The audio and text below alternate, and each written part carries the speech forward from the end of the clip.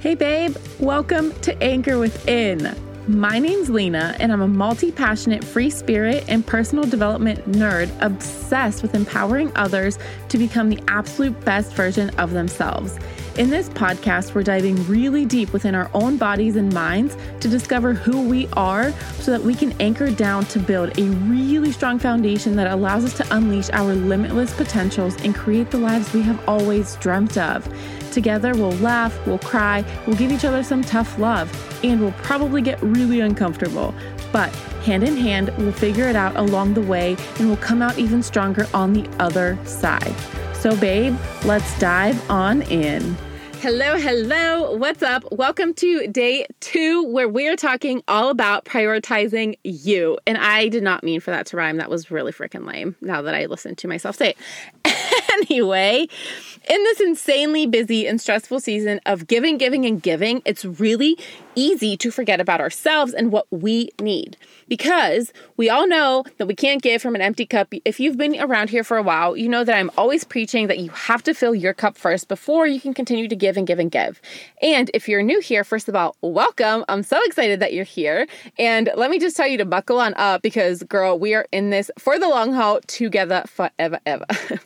Anyway, back to what I was saying. You are not meant to live your life on E. Even though you may flirt with that really fine line in your car because you don't like pumping gas into your car, especially when it's cold and dark outside, stop flirting with that line when it comes to your energy and your time and your love. The more that you give, the more that you end up breaking over time if you don't take time to fill yourself back up. And Rachel Hollis has an analogy, or maybe it's a metaphor. I don't know. I'm not an English major. I think it's a metaphor though. But anyway, she says this thing about this vase, right? We are like this vase. So imagine yourself as a vase. You're constantly trying to tip yourself over to pour a little bit into other people. Eventually, the water level gets so low that the vase is going to just fall over and shatter completely, because you have to tip so far, bend over so far backwards for other people and other things that you're just going to tip so far and shatter.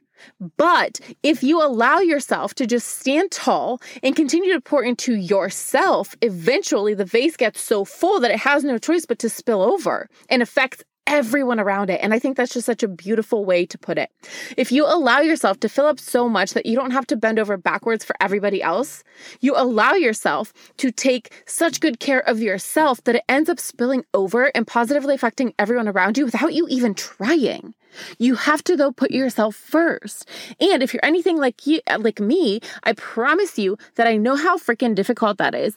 But I also promise you that I know it's so much better when you do start focusing on yourself. For you and for everyone else around you, it's so much better, because when you're depleted, there is nothing left to give. You become anxious and worried, irritable, resentful. You start to wonder why nobody else can see how hard you work and how much time you put into caring for them. And you get frustrated. And the season of giving always makes you feel like you need to give and give and give more and more and more. But we also begin to drain other people when we are constantly running on empty and asking other people to do things for us, right? Because the truth is that we don't have to do it all. And if we do, we better make damn sure that we are giving to ourselves too and setting those boundaries with other people, because we have to be able to take care of ourselves to show up as our best selves for everybody else. Okay? So here are some tips on how to prioritize yourself during this busy holiday season. First and foremost, I bet you can guess what the first thing I'm going to say is. Okay, that was just an awkward silence because I wanted you to guess.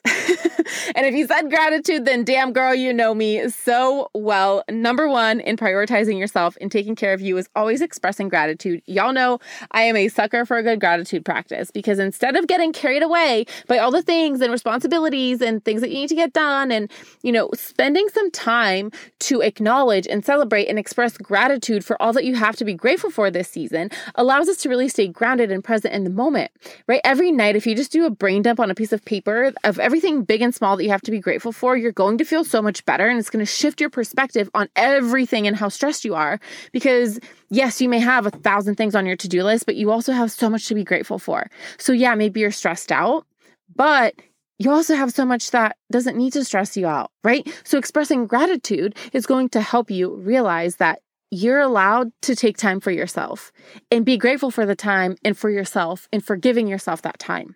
right? Because gratitude has been shown to improve the physical health, mental health, sleep, self-esteem, mental strength, so much more. You guys, we did an entire episode of this on Thanksgiving, so you can always go back and listen to that episode. I'm not going to get into the details, but gratitude is number one because it helps you really stay grounded and present and focus on right now and what you do have rather than focusing on how much you have not done or what you don't have in your life, right? Number two is let it out and just allow yourself to feel. This is a season that brings up so many emotions: grief, sadness, joy, loneliness, happiness, sadness. I think I said that already. Anxiety, stress, all of the things, right? Good and bad emotions, but you have to allow yourself to feel every bit of them, the good, the bad, and the ugly, all of it. Because when you allow yourself to feel everything, you're letting all of that energy that you keep in you, you let it out, right? And that creates space that allows you to process it and let it go, because then it makes space for other things like gratitude and joy and happiness and even more